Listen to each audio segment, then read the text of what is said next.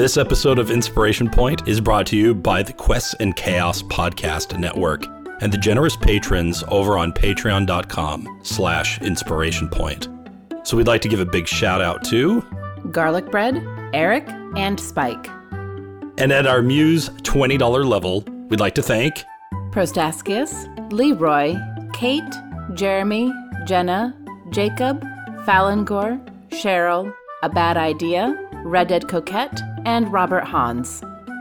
Thank you for helping us bring a little inspiration out into the world. And now, on with the show.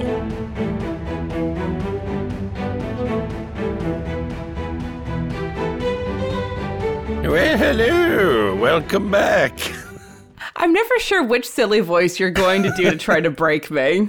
That was a sad attempt at Miss Doubtfire.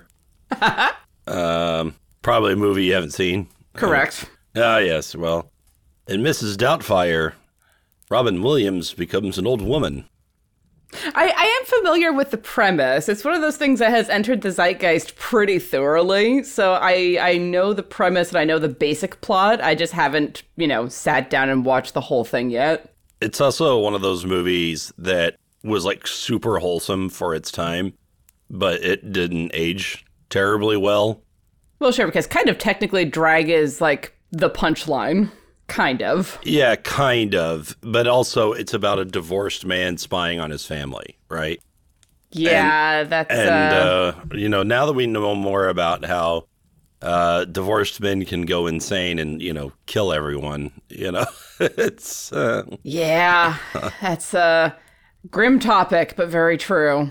This is Inspiration Point, where we ruin your favorite films and songs and games and all that stuff. Oh, that's okay. The Game Theory's tagline is ruining your childhood since 2011. And that's my favorite YouTube channel in existence. Yeah, Game Theory. Yeah. Mm-hmm.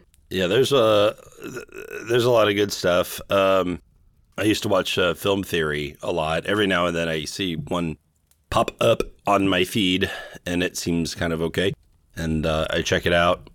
I got into it originally during the height of the Game of Thrones hype. And sure. he had presented the Jon Snow origin theory. And he was right. And he was right. And I had never heard it before. But to his credit, he also said that he wasn't the one that had come up with the theory, that this had been a thing that had been going on for some time. But it turned out to be true. The only problem was David and Dan had no idea what to do with this information once it had been revealed or what it should mean or anything. Yeah. So thanks a lot, guys. Thanks a lot. We appreciate it. We appreciate you ditching out on Game of Thrones to go and work on the thing that you actually cared about. Yeah. Cheers. And then you didn't get it. Didn't get the Star Wars project that they were hoping for. I mean, I would imagine that them so thoroughly breaking Game of Thrones was a big part of the reason why Disney was like, no. Well, so much of this, entertainment and politics are similar in that the winds change. And real fast. And the money changes with it as quickly as it can. Because the distributors, they're not necessarily thinking about, what's artistic or understanding the ins and outs of sometimes you win and sometimes you lose or whatever, and it just goes, oh, this seems like a bad investment, right? Line go down, me not buy, right? Because the cult of infinite growth is basically what capitalism is based on. Well, it's certainly what it's become. I'll say that. I'm not sure it's what Adam Smith would have necessarily foreseen, sure. Right? He for his time, he was still thinking pretty small, and fairly local, and even some degree of regulation. But, his book's hard to read. So a lot of the important books are kind of hard to read, in fairness. It's too darn long. It's long. How dare. And, it's tough to get through that. And, you're talking about, what is the pounds and pence of, all these various crops and stuff. It's pretty dry stuff, There's a few nuggets of gold throughout that help me when I'm doing fictional economies, right? Because it's about the right time period, maybe a little bit past. I mean, it's industrial age, but it's like there's still enough of, just people working with their hands that I can. Anyway, that's a big aside. I'm going out to the movies today. Oh, what are you going to go see? I'm going to go watch The Marvels. Oh, okay. I have heard mixed reviews on that one. Yes, I have seen mixed reviews on it as well. But my favorite guy, Movie Bob, he said it was 7 out of 10, which for him is pretty good. So I'm going to give that a shot. If nothing else, it's an excuse to hang out with people, right? That's what we're really here for. That's very fair. That's one of the reasons I haven't gone to see some of the films that I actually want to go see, because I haven't put the call out to my little event group, but I think I'm the only one who's into Five Nights at Freddy's. So, are you?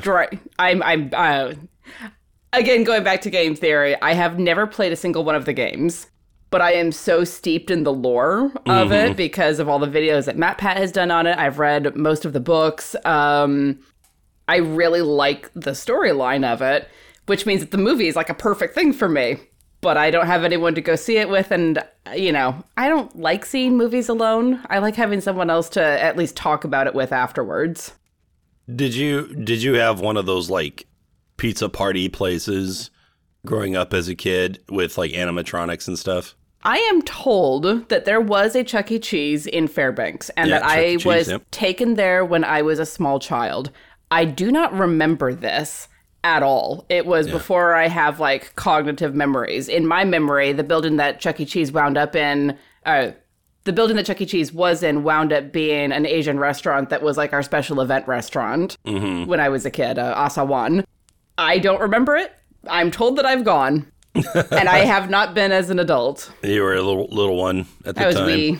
Yeah, so, I went to a Showbiz Pizza for one of my birthdays when I was a child, and then I had Chuck E. Cheese when we had moved to California. I don't think we ever celebrated one of mine for there, but I had gone for friends or whatever. And, even as a kid, it's I just wanted to play the video games. I didn't care about the animatronics. I thought they were creepy and cringy. But it is kind of interesting that somebody decided, these things are kind of terrifying looking. What if we made a horror story about that? I was like, how this has been done, right? Someone did this, right? It feels like it should have been, but the animatronic horror genre didn't really start until Five Nights at Freddy's. I guess not, and it's super popular. It's something where I'm I don't know why the younger generation likes it so much, because I don't feel like they had that. Chuck E. Cheese is still around. My adopted nephew is going to Chuck E. Cheese next week for his birthday. Yeah. So it's still around and alive and well, but there's been times where I've driven past the Chuck E. Cheese and seen a now hiring sign and hissed at it because I was like, no, I know how this story goes. You're not going to get wood on me. Nope. But weird undead child spirit. There is a film, if you want just a campy horror film in that genre, Willy's Wonderland with Nicolas Cage. Oh, and does it use animatronics and stuff? It does. And keeping to the spirit of the first game, and actually of most of the games, Nicolas Cage does not have a single line. Oh, that sounds great. It's a real... I did not expect to like this film as much as I did. It is very, splash gory, so, if people in your family are sensitive to that, be aware, but... Sure. I thought it was well done, to be perfectly frank, and I'm a huge FNAF fan. They did the FNAF movie before the FNAF movie. Yeah, did they? I did actually watch most of the FNAF movie. I did not care for it. You don't know the lore. I don't know the lore. Yeah, no. All I had to do was, base it on what the movie itself was presenting, and with that alone, I was just like, man, this is rough. But people love it. Yeah. People love it. One film that I'm looking forward to is Iron Lung, because Markiplier, who's another big YouTuber, took that on as a passion project that he directed and is in. And he talks so much about it, like the passion for it is truly there. And I've been watching his filmmaking develop on YouTube over the last, gosh, has it been 10 years? It must be. Just watching the way that his storytelling and his sense of the camera and sense of timing has developed over the last decade or so, I'm really excited to see what he does with this directorial debut on the big screen. It's going to actually be in theaters. Oh, that's cool. So you're actually going to go watch a movie? Yes, I know. Shocking, isn't it? I do go and see films sometimes, mostly when it's, things that other people are seeing. I'm still so mad that I missed Barbieheimer weekend. Yeah, I missed it too, and I'm pretty bummed out about that. I did want to watch. I didn't care too much about watching Oppenheimer, oddly enough, because it seems up my alley. But I heard that they were doing sort of a lot of artsy-fartsy nonsense with it, and I was like, I don't know. It's 3 hours of artsy-fartsy depression. Right, and I was like, I don't know if I need this in my life right now at this moment. I have plenty of depression. But I did want to watch Barbie, because I was like, that looks like the opposite of everything I just said. And, it looked campy and stupid, and I was like, I'm in the mood for that, and I just... With a serving of existential horror. Right. Do you guys ever think about dying? I think about dying a lot. Don't we all? Segueing very slightly, because this happens to me a lot. I've started playing Baldur's Gate 3. Yeah. Speaking of dying a lot. Oh my gosh, they got the squishy part absolutely correct. I'm like, I am taking long rests after almost every encounter, and I'm like 4th level at this point. Okay, yeah. Yeah, you're like waiting for that 5th level power spike. Give me Fireball. I'm playing the Light Cleric, so you're playing a Light Cleric. Yeah, that's perfect. Yeah, I've had this is I'm going to be going into my 3rd time of doing the Knoll fight when you meet the Zents. Yes, it's so hard. Well, so I have finished the fight twice. The second time, I even pulled off the conversation with the Zents just fine, and even got money for it. It was great. There's a cave that you can go into and explore, and if you jump across the chasm, you can't jump back. Yeah, if your jump isn't stuck. Super strong, yeah. You can attack that cave from 2 angles, and I was actually doing multiplayer of that encounter last night. And my character, I was playing an Eldritch Knight, and so I had very high strength, and I took athletics as my 4th level feat, and I have the jump spell. So you were able to just yeet across? It was super fun. You know that part with the goblins when you're walking into the abandoned town, and they're up there on the rooftops on lookout? Mm-hmm.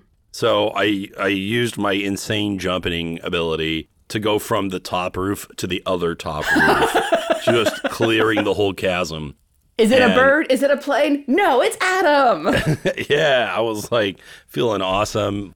That was really cool. There's so many fun little things about Baldur's Gate 3 where we go, is that what I'm supposed to be doing in D&D? Is this how this should feel?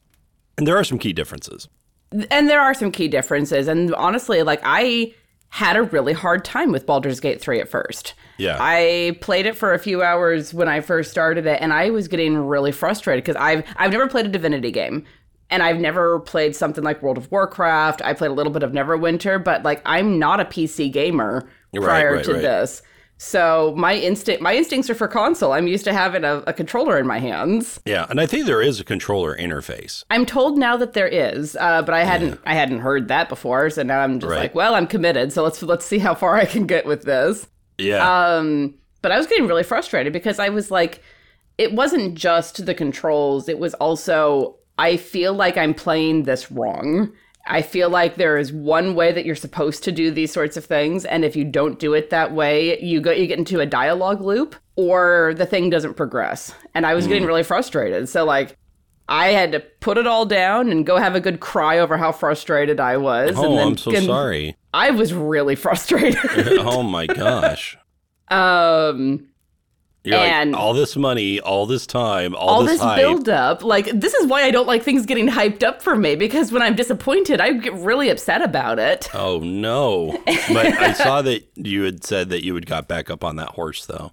I did. The next day after I'd gotten some sleep, I was like, all right, let's just go and touch everything. Let's just go and talk to everyone. Let's not let the time pressure get to me, because that was part of what was getting to me was, this is a thing that you need to do, and you need to go and do it before the ritual's done.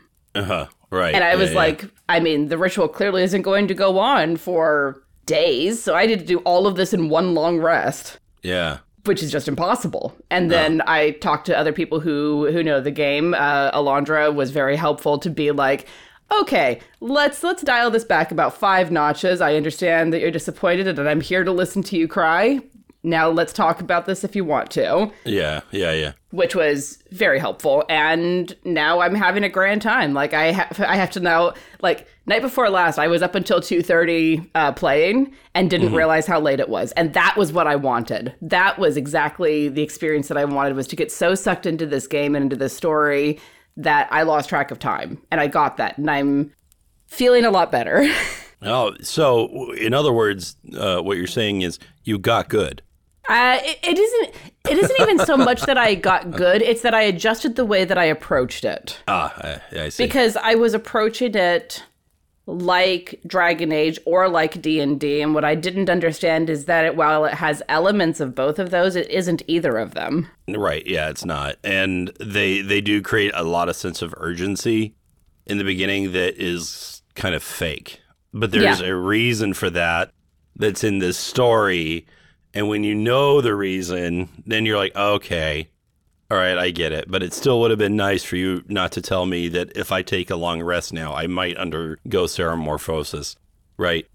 Right, or that the ritual would be finished and the people would get kicked out of the druid grove. Oh, that one, yeah. I was I was pushing to try and make that not happen because I felt really bad for the tieflings. Like, that's really interesting because they do play it up like, oh, we're doing this today. They are standing there in the grove doing the ritual. I'm watching them do it. I'm hearing them chant. I'm watching them cast spells. Like they keep saying, casting Hail of Thorns on this thing over and over again. And then I was like, oh, I could have taken a long rest all along.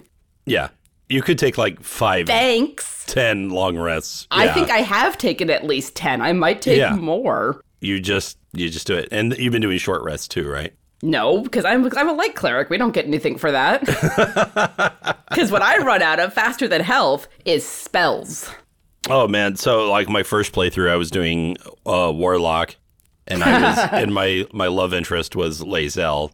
And so, like, yeah, Fighter and Warlock were like, yeah, we love short rests, man. Short rests are where it's at. And right now I'm rolling with Asterion, Karlach, and Gale in my party. So no one gets anything from a short rest, really. That sounds like the Barbarian gets their rage back. Tiana party. I was like, if I were to just guess who you took with you, that would have been the list. That's, I'm aiming at trying to romance Karlach on this run. We'll see how successful I am, because, oh man. Oh my gosh. I'm saving Gale for when I do the Keladri run through, because Gale reminds me so much of Roland, it's painful. Yeah, there's a lot of similarity. Like, Gale's like a just much, much more intelligent, but also dumber Roland. It's hard to explain. high int, low whiz. It's very easy to explain. Okay, well, there you go. Just like, dude, Gale, you don't see the downside here? Like, are you not? Yeah, I just found out about the reason for why he has that particular arcane hunger, and I was like, you cute, but you dumb. You cute, but you dumb. So true. Gale. I do like him a lot, though. He's a really interesting character. And just so much flamboyance in the camp. Yeah, there's not really an Oghren or a Zevran, right? Because, like, Oghren and Zevran are interesting, but they're not fully fleshed out compared to, like, Alistair, Morrigan, Leliana. Sure. In Dragon Age. And, in this one, I think every single character is Alistair, Morrigan, Liliana. Yeah, they definitely took the note from like 15 years ago when Dragon Age Origins came out and went, that was good. How do we build on that to make stories better? Yes, and even Dragon Age couldn't do it. So, Well, when all of the writers who made it work left and went somewhere else, or were fired and went somewhere else. Right. Or just had career changes. Because as I understand, the game industry is incredibly stressful, which makes me sort of happy I didn't quite get into it. That had been my original aim, of course. That's where I had met Andrew, was both of our attempts to get into the video game industry. But, the truth is like, both Andrew and I, we like the standard family life. We want to have X amount of time at home, X amount of time at work, and we want all of that to be very predictable. And, that is just not how that industry runs. No, it lives on crunch time, and they say crunch like it's the last 2 weeks. It's the whole game. It's the whole game, yeah, exactly. And it seems like the bigger your company gets, the more prevalent that becomes. It's like, isn't there like a manager or something? It's like managing this, And then they lay everyone off after a successful game because it's like, oh, well, it's too expensive to keep you on the payroll working on the next good thing. So all of the institutional knowledge just disappears. Right. And that's really terrible. I did work at EA briefly. I'm going to be doing work for EA later. Yeah. Running a teleprompter for one of their events. Guess what they did after the successful project? I can only imagine. Yeah.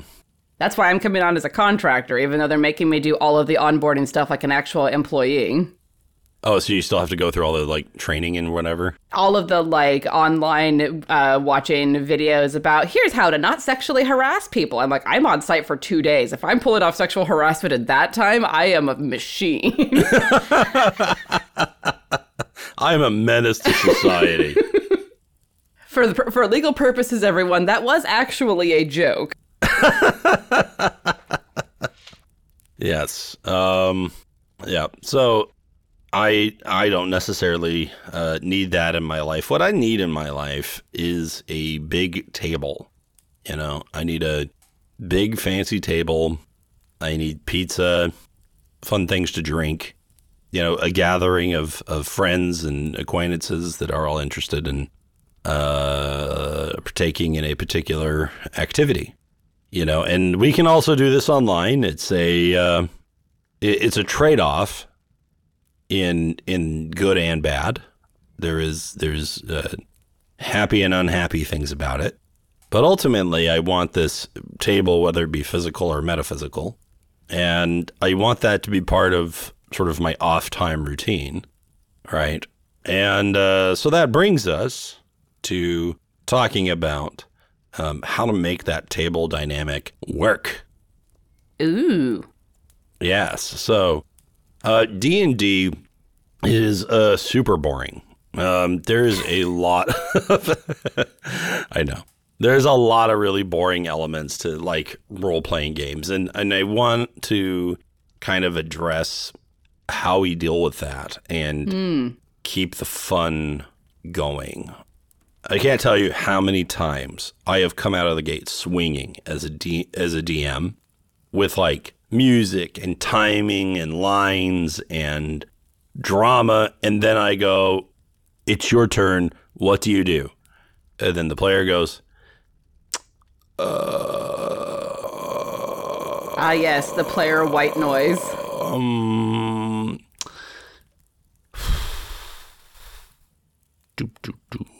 No. Okay. I'm good. No, that's not going to work.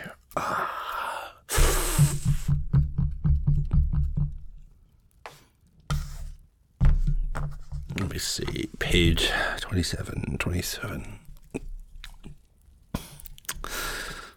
Okay. All right. Here's my turn. All right. First, I'm going to move. Is it 30 or 35? Oh, shoot. No. Are we doing flanking? We're doing flanking, right? We're doing flanking. My music at this point is half over, right? Same, we're doing flanking. I'm in the right position. Okay. All right. I attack.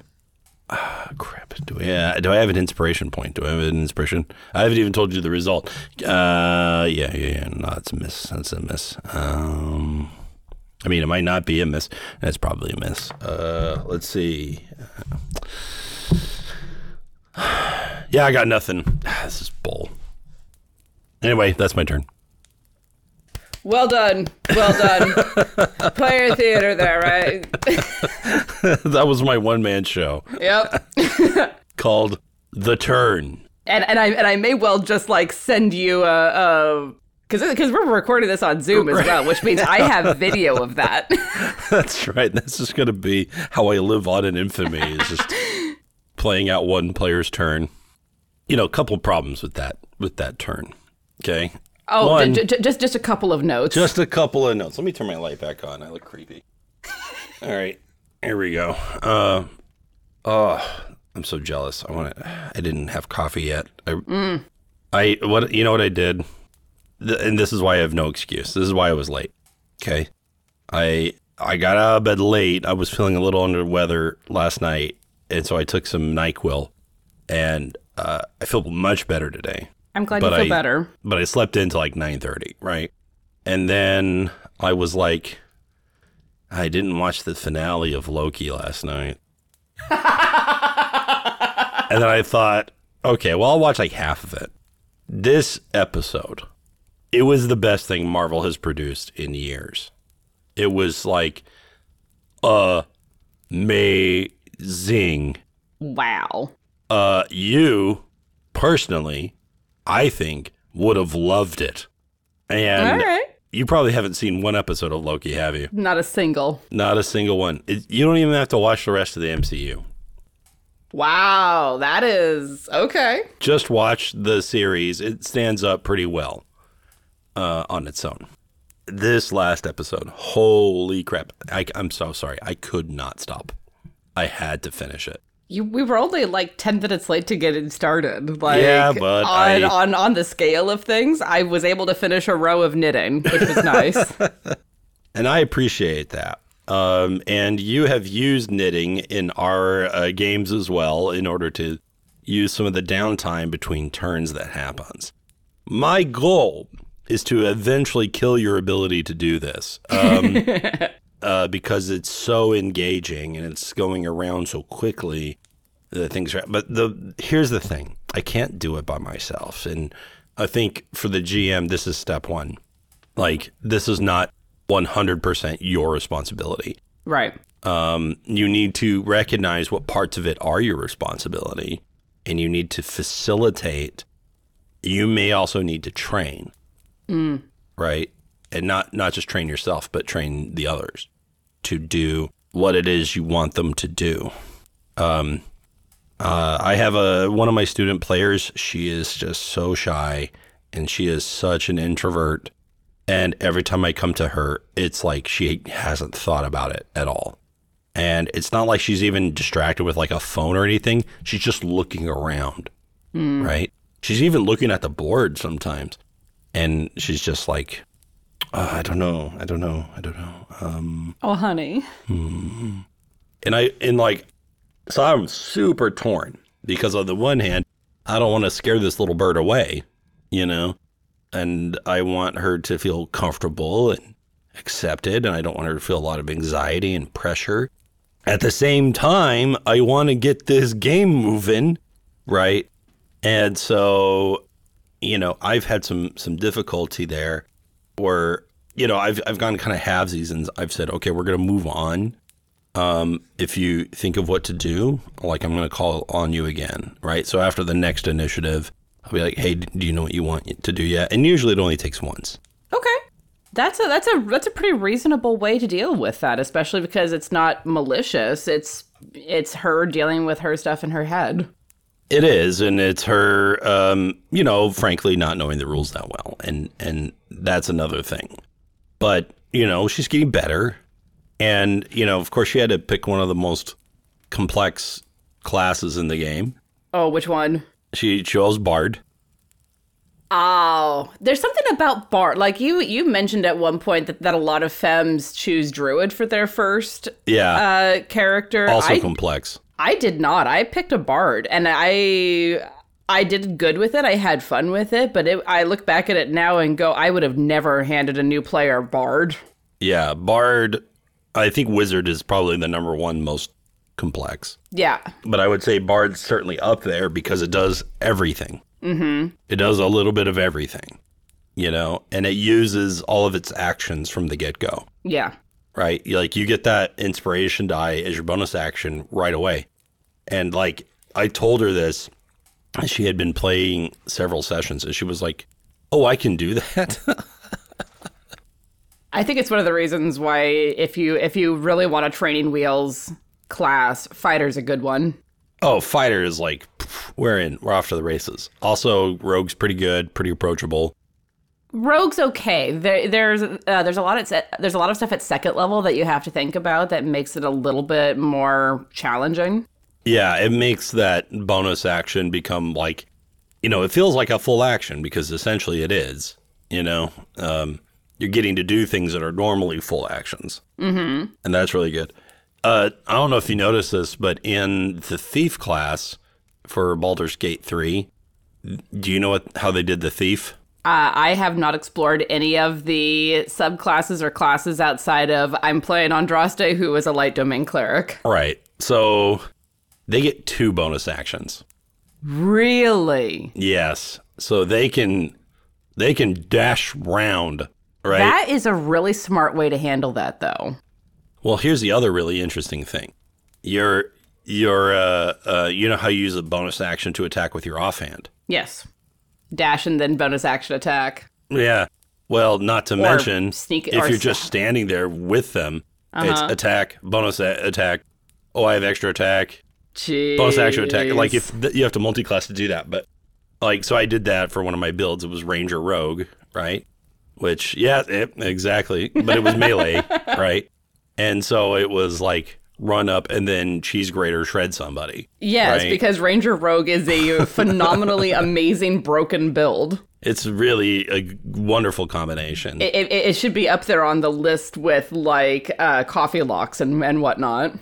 I think I would like Rogue a lot better if they would just give them extra attack. I think that was my biggest problem with Rogue overall is that it's a martial class that doesn't have extra attack, and that's dumb. Yeah, that's kind of dumb. At least make it like a thing that maybe just thieves and assassins get, like maybe it's part of the subclass. I can understand not giving it to Arcane Trickster. Sure. But but anyway, that's not the point. The point right now is even with advanced players, I often have the same problem where I'm like, hey, do a thing. Hey, it's your turn. Hey, role play. Hey, go into this and do this. And role play. And it can feel for a GM like you're doing tons of hand holding. And then you get into a different group with different people and they don't need the same things, but they need other things. Right? And so you're constantly trying to do this. So what I want tables to do is, number one, have that discussion, but number two, like getting into it, is I want them to treat things like combat, but not just combat, also role-playing, as a game of hot potato, right? Or of passing a ball around, okay? When I was a little kid, I used to play basketball, and you'd get that one kid at school who they would never pass. Every time they would get the ball, they would dribble, they would do a fast break or whatever. They would try to do everything to get in on themselves and eventually shoot. They will shoot that ball in like a Hail Mary hook shot before they'll actually just pass it to you, right? And so we used to call that kid the ball hog, right? Because they were hogging the ball. Absolutely, right? And that's not good teamwork. I was never a particularly great basketball player. But I did one thing that always got me like picked second or third. I passed the ball. Right? You kept the ball moving. I kept the ball moving. Like I would get the ball, I would advance it a little ways, I would look for an opening to give it to someone, because I didn't have particularly great dexterity. I wasn't gonna like dribble between my legs and like break somebody's ankles. Like I couldn't do that. But I could do the basics, and I could also rebound pretty well. So I would be able to get up there, get the ball back, push it out to like a point guard, and then they could sink it, right? And so they always liked that because I always made them look good, right? And well, I think, and doing the basics well is one of the best ways to like you don't need to be fancy, and to draw the analogy with role playing games, you don't need to be Matt Mercer or any member of Critical Role. You just need to like hold the story and help it keep going. You don't need to be a brilliant role player. Just keep things moving. right. Sometimes that that and comes with you passing. Yeah. Right. Often Yes. it comes with you passing in improv. Exactly. It's just like, well, I have it, and here it is, and it's cool, and look at that. What happens next? I don't know. Here you go. You know. Or here's a little bit of what happens next. Spin the ball a little bit and then pass it on. Yeah, like, woo, look at this, cool, you know? Because we do like when players do things like narrate or give description, you know? Yep. I want to know how they're casting their spell. There's really interesting ways to flavor spells that can be on brand for what it is you're doing. Our player Jenna in the Gnarled Frontier campaign, she does this beautifully. The one that I absolutely have to play with at some point. The one that you absolutely have to play with at some point, yeah. Because you guys would be just a great fit. Is that, you know, yeah, she's always doing well at describing. She doesn't make it too long, which I appreciate. But she's also trying to, like, bring it back to, like, why this works. So her character right now is a Tempest Cleric. So everything's about, like, lightning and thunder and water, right? And so, like, how do you do healing word, right? She just says a word and that's good. It's like, no, she has to describe how she's using the weather and the elements to cause like some water to splash on you or something, you know? Or the steam fills your nostrils and opens up your breathing passages, you know? I don't know, something. She finds creative ways to make that happen. And so while she's playing, it's interesting to listen to her. And then when she passes it, it happens fairly quickly. And then we go to the next player and we hope that they do something similar, right? So highly recommend that, number one, we play like Jenna, okay? Brief but descriptive. Mm-hmm. Brief but flavorful, okay? Also, Jenna is like mostly a career GM like I am, so she knows the rules inside and out. And so she knows how to keep that ball rolling too. And that brings me to number 2. You have got to know the game. You got to know it. Or at least be willing to learn it and take time to study what's going on. And, you know, the game is the time that we are spending 3 to 4 hours together actually telling the story. There is a little bit of homework that needs to happen outside of the game where it's like, okay, oh, this came up at the last game. I'm going to look this up to make sure that I know the wording of it. Absolutely. One thing I used to do before I had any money, but I had access to a copy machine, was I would photocopy the passages of the books that I needed. Mm-hmm. And then I would make a little binder out of it. Oh, there you go. All right. So that everything was like quick reference. And like, okay, I don't need to have all the pages about wizard. I'm not a wizard. Right. I don't need every spell. I just need these ones. Yeah. Right. I need this feat because I need to remember how it works. You know, the other thing I would do if I didn't have that kind of access, I would just put the page number by my abilities on my character sheet. And I think that that's something that I highly recommend.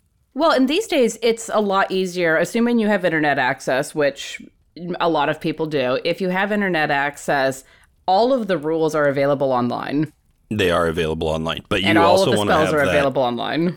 You also have bookmarks in your browser as well, right? And I think even on your phone.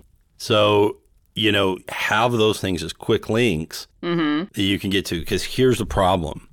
You know, people know where their PDF is. They know where the Wikidot is. They know where, you know, even D&D Beyond it is. And so what happens is that they don't study, right? And it's like, it's one thing for you to know where to find something. It's another thing to know it and know where to find it to answer questions about it, right? It's better to know a thing than not to know a thing, obviously, right? And it's better to know where to find it than not, because... Well, certainly, because if and if nothing else, sit there and go, well, here's what I would like to do. Mm-hmm. Like, let's say this person has never played before and they haven't had a chance to look at the book. It's like, fine. This paper here, we'll just pretend it's fate, right? This paper here says that I'm a wizard and that I'm an elf. Okay, so that would suggest that I can cast spells and I'm probably good at hearing things. So can I do like, a spell that uses the power of sound to create a wave and push people away? It's like, me as the GM, I understand that I can make you cast Thunderwave. Mm-hmm. And then I can make it do whatever. We can flavor it however you want. Because flavor is free. Yeah, because flavor is free. And so we can work together to make that happen. But that player still needs to be able to sit there and go, they need to be able to see the action in their mind or possibly on the VTT and then make it come more to life in their mind. And then they need to be able to say, okay, well, here's what I want. Here's what I think would be cool. And then it's up to the GM to put the numbers on that sort of behind the curtain. Now, after that player has been coming to the table for several weeks, at this point, I do expect them to have looked at the book. I do expect them to know what the dang thing says. So, pro tip for everybody listening, take your player's handbook, get a printed version, okay? Or if you have to get on your phone, get on your phone. Read it in the bathroom. I remember you mentioned that you've done this. Yeah, I learned everything on the can, guys. All right, I learned everything on the can. So, folks, if you're wondering why your partner disappears into the bathroom for hours on end, says they reading their spells. Okay, like what are you gonna do? Here's your alternatives. You're gonna look at your Facebook. You're gonna play that free game you hate. You're gonna do some TikTok. Chill out. Take a minute and figure out what cleric does. Okay, you don't have to learn the whole thing. Just figure out what is channel divinity. They keep saying channel divinity. I don't know what that means. Okay, so sit down there and figure that part out. And now you know one more thing. And get up, clean yourself off, and then go on your day. And the next, because this is going to happen again, all right? It's going to happen every day, all right? At least once. And if it's not, by the way, go see a doctor. But, go and... then add one more piece, and then one more piece, and then one more piece. And, soon enough, you'll be correcting the GM on something they read, 3 years ago and is no longer accurate, right? Or is part of an earlier edition, and they just assume that was a rule, right? That happens to me all the time. So it doesn't really take a lot, but it does take something. And I think that just a lot of players show up with the expectation of, you are here to entertain me. Right? And they put everything on the GM. Well, listen, some unpaid kid who's your age, and is not going to deliver this, right? They're going to be able to do pretty well, but at some point you got to lift your part, right? You got to do a little bit of lifting. Okay, I've been ranting for a while. I want to know what you have to add to this concept. Well, and I think that then my question to all of that is, how do we model what we want to see at the table? Because it is always a learning process. I think that I was very lucky in a lot of ways that the majority of my TTRPG early experience was a show. So I knew that part of my job was to entertain, and that was part of the expectation. So that made it a lot easier for me. As, I've been an actor since I was 16, 17 years old, and I would argue a performer long before that. Yes. So for me, it was a lot easier to buy into that. And then I was surrounded by tremendous role players who showed me what to do. But for people who aren't that fortunate or unlucky, depending on how you look at it, because boy, was there a lot of anxiety about learning everything on camera. What are some ways, do you think, that we can model what we want to see at the table without getting on our soapbox and lecturing? Because very few things turn off people, I've noticed, faster than getting lectured at. No, you're 100% right. And so that was a perfect example where I ranted for a long time and made you listen while I was telling you about how to move the ball, right? So not a great illustration, right? We all learn. It's part of the process. So here's one simple thing you can do as a GM. You can say, okay, I've set the scene, I've created the thing, you finish your narration about the ambiance and the situation and what's happening. Don't say, what do you do, to the whole party. Because I find that you get in the Canadian standoff, right? Yes, the politeness. Oh, no, you first. Oh, no, you first. Oh, no, you first. I don't want to overstep. Look at somebody and ask them what they want to do, okay? And be a little easier on the first guy because they just got called on, right? And then, like, maybe look at, like, if they're at the table with you, maybe look at the next person and be like, yeah. And one way to do that, to keep that, because I know that my impulse as a GM is to, like, immediately toss it to the person that I'm like, oh, you're a tremendous role player, you're going to take this and roll with it. That then doesn't train the next person who may not be as good at it.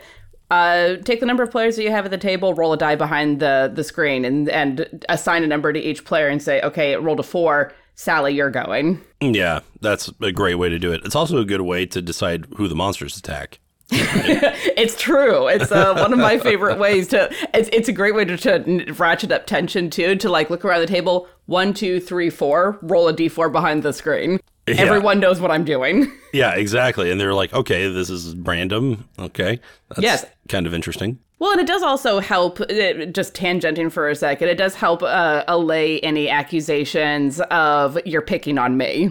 Right. Favoritism, whatever. Favoritism or vice versa, retaliation on if you're always attacking the same player.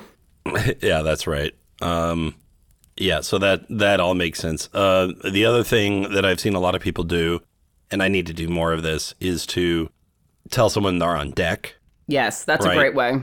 To use the baseball reference, it's like you're up next. And so that's a good way to help them to remember where they are and to do it.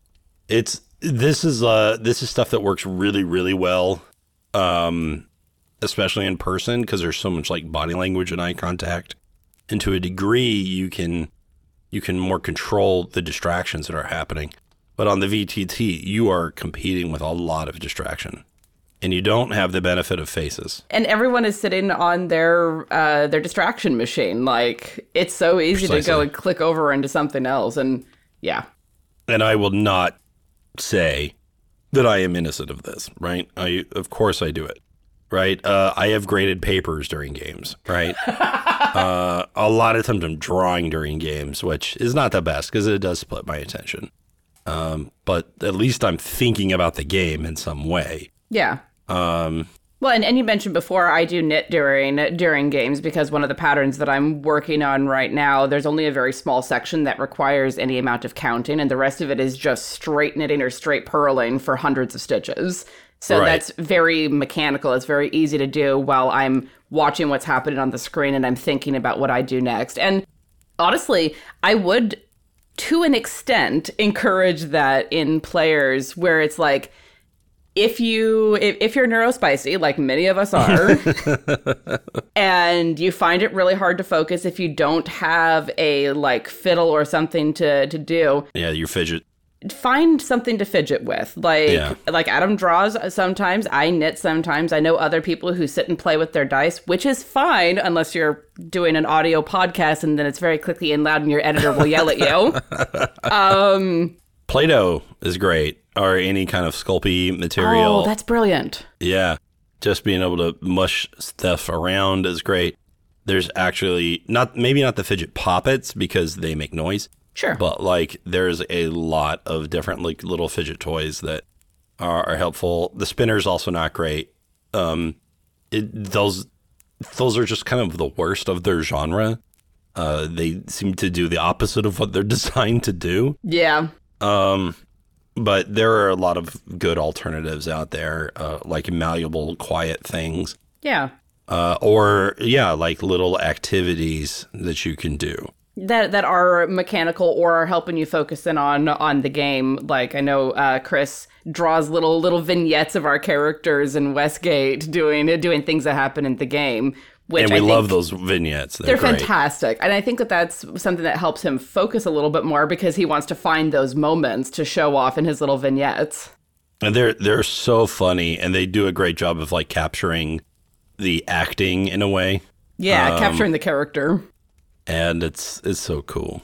I love that stuff. So yeah, I don't mind a little bit of that if you're helping, right?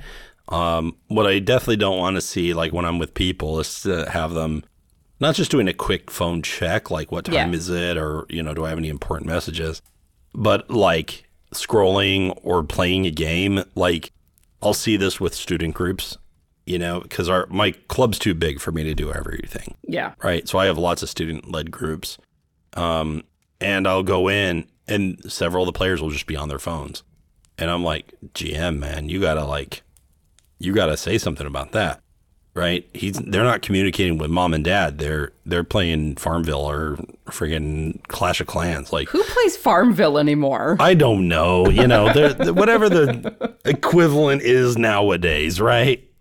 Whatever the latest collect resources by thing. I've been seeing a lot of Monopoly Go lately, so have you? Yeah. So maybe there's that, right? I can't believe how many kids still play Clash of Clans. They're playing it all the time. Okay.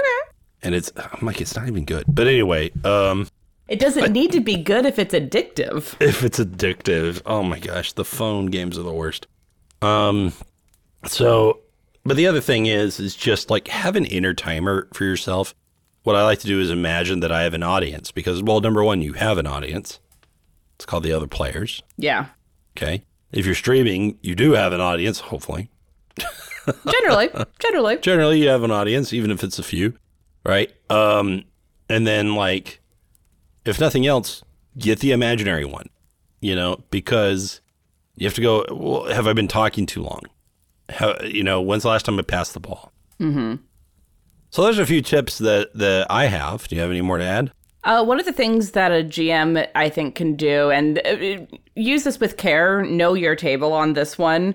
But if people are just taking 20 minutes to do their turn, I have implemented a sand timer at the table before to give a visual representation of what's going on. Now, this was for an arena specifically, so I was like, 1 minute timer, go. Mm-hmm. I think you could be a little bit more generous in a home game and a little bit more forgiving on that. But if it's longer than like 3 minutes, then like you got to move on. Like people are really going to start to be unhappy, right? Yeah. They're going to wonder why you're not driving things, why you're not saying stuff, and no one else at the table wants to feel like they have to be the bad guy, right? But like at a certain point, someone's got to be like, order your dang food.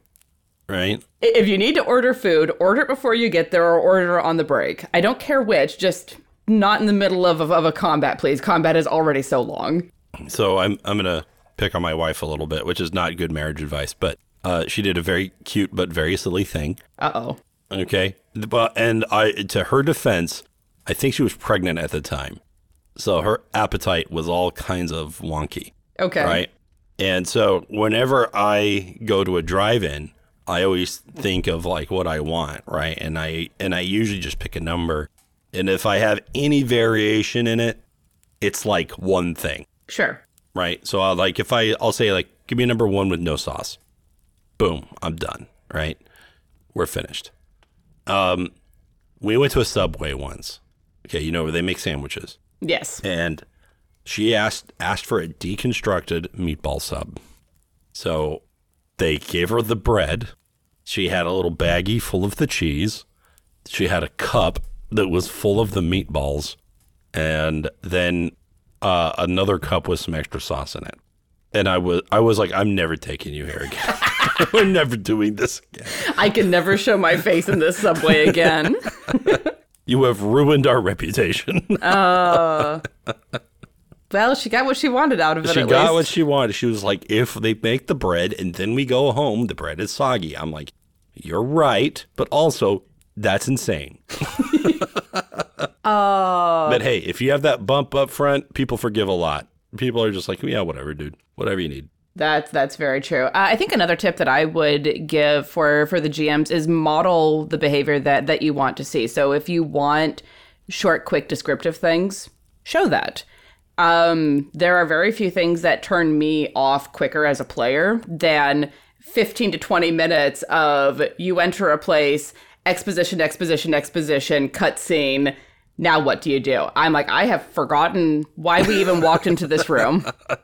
I don't remember anything. I'm not entirely sure that I remember my name. Who am I? Where are we? What's going on? So one of the best ways, I think, to model that is to actually model it. Have them walk into a room, describe a few things that, set the scene, set the atmosphere, but do it as quickly as you can and only really say some of the important stuff to give them things to ask about so that they can ask, well, is there like a bookcase in this room? You can say, yes. All right, I want to go and investigate the books on this bookcase. Cool. Roll me an investigation check. Mm-hmm. And then it's a passing the ball back and forth, as opposed to you as the GM being the ball hog and doing all of the description and building on your own. I think one of the things that I work on letting go of as well is I need to make sure that you can see every detail in this room perfectly, because otherwise you won't understand what's going on. And that's not true, because if we want to foster curiosity in players, we need to give them things to pull at, to be curious about. Correct. And a lot of that comes from our desire to share. Like, look at all the cool stuff I got, right? It's so neat. Look at all the pretties. Look at all the pretties. And it's like, they're not going to care about the pretties if they don't get the opportunity to ask about the pretties. Yeah, and I mean, for me, I have difficulty visualizing things, and so I will ask a ton of questions about the place, because it's like I need to place this mentally where it's like, all right, we walk into the room, there's a wall across from me, a door to my right, and a flat wall with a bookcase to my left. Okay, that is about as much information as I can internalize and picture without losing my mind. And this is a big reason why I do enjoy doing things like map creating, is because I do want to cut down on the amount of that's happening. And I've actually had a lot of fun putting random doodads in maps. Sure. And then letting players ask about them. I have had like big plot points come out of things that I never planned for. I love that. Which are super fun. Like, somebody goes to a bookshelf. They're like, are there any interesting books here? And in my brain, I was like, why did I put a bookshelf if there wasn't going to be any interesting books here? What am I going to tell him? He's wrong for looking in the bookshelf that I placed? Right? That was one of the reasons why in Death House, when the players went over to investigate the bookcase, which they did, and Alondra knew they would, as soon as they touched one, all of them fell to dust except the one that was the lever. Because she was like, I am not making up 10,000 books with all of their titles and contents, because I know these players, they will ask.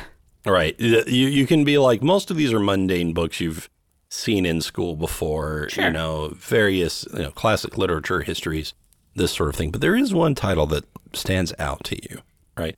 Which is a very polite way of saying, I'm going to tell you one.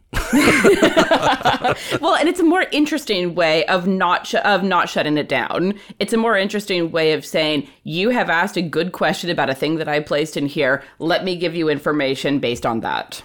Correct. Yeah. And that creates a lot of opportunity for some interesting improv. And I find it's in the improv itself that where a lot of the magic of the game seems to appear, right? It's not usually from the script. Yeah. It's usually from the, it would be cool, and then it is, right? And that's one of the reasons why I encourage GMs, again, to let go a little bit, because there is that inner impulse to be like, just go follow the plot, just plot hunt. And there is value to that. You want the story to progress. Absolutely. Like, at some point, the story is going to progress without you if you're just going on, multiple shopping expeditions. But there is a balance to strike between only plot, no downtime, and only downtime, no plot. And yes, I think you're right about that. And I think that it's really important to allow the players time to talk, to just talk in character, even if you don't think there's a point to it. I mean, obviously, you don't want it to go on too long. But if there's interesting character work going on and they're finding out about each other and they're being curious about each other, stifle or at least rein in the impulse to cut it off quickly. Let them explore each other. Let them find out what's going on. Yeah, if the players start taking over and they are doing their own thing and playing out an interesting scene, yeah, I definitely don't want to cut that off. I can plan during that time. I can just listen and enjoy it. Mm-hmm. I can, go get a snack. There's all kinds of things that could happen. Refill your coffee. Refill my coffee. Gosh, I want coffee so bad right now. I want to go get some coffee. I think that's great advice. And I think that we have hit on a lot of reasons why these things happen. So I guess all in all, as a GM, create the structure and establish the expectations that will accomplish getting the quick turn to happen. Not even just quick. That's not really the goal. I would say it's the efficient turn.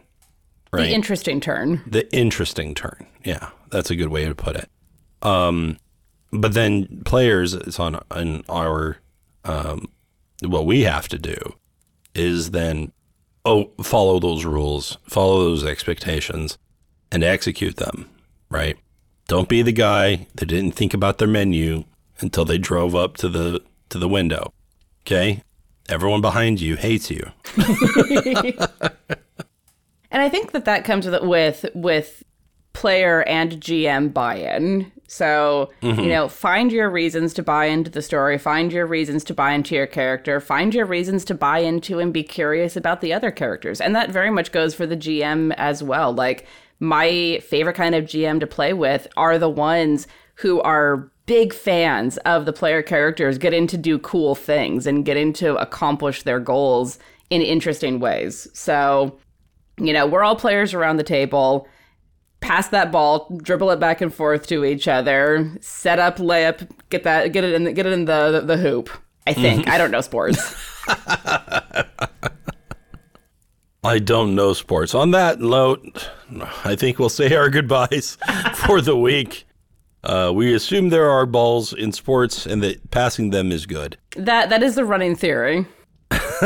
So, yeah. Why don't you take us home, Tiana? Can do. Thank you all so much for joining us this week. We're looking forward to hearing your stories about the cool things that happen in the little moments in your games and the ways that you find good ways to pass the story back and forth to each other.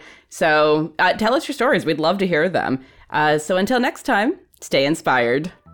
Bye-bye. Thank you so much for listening to this episode of Inspiration Point. If you'd like to support what we do, go and check out our Patreon at patreon.com/inspirationpoint. If you can't support us directly, that's okay. You can also help support us by telling people about the podcast. A little inspiration goes a long way. Inspiration Point is edited and produced by Tiana Hansen and is distributed by Quest and Chaos.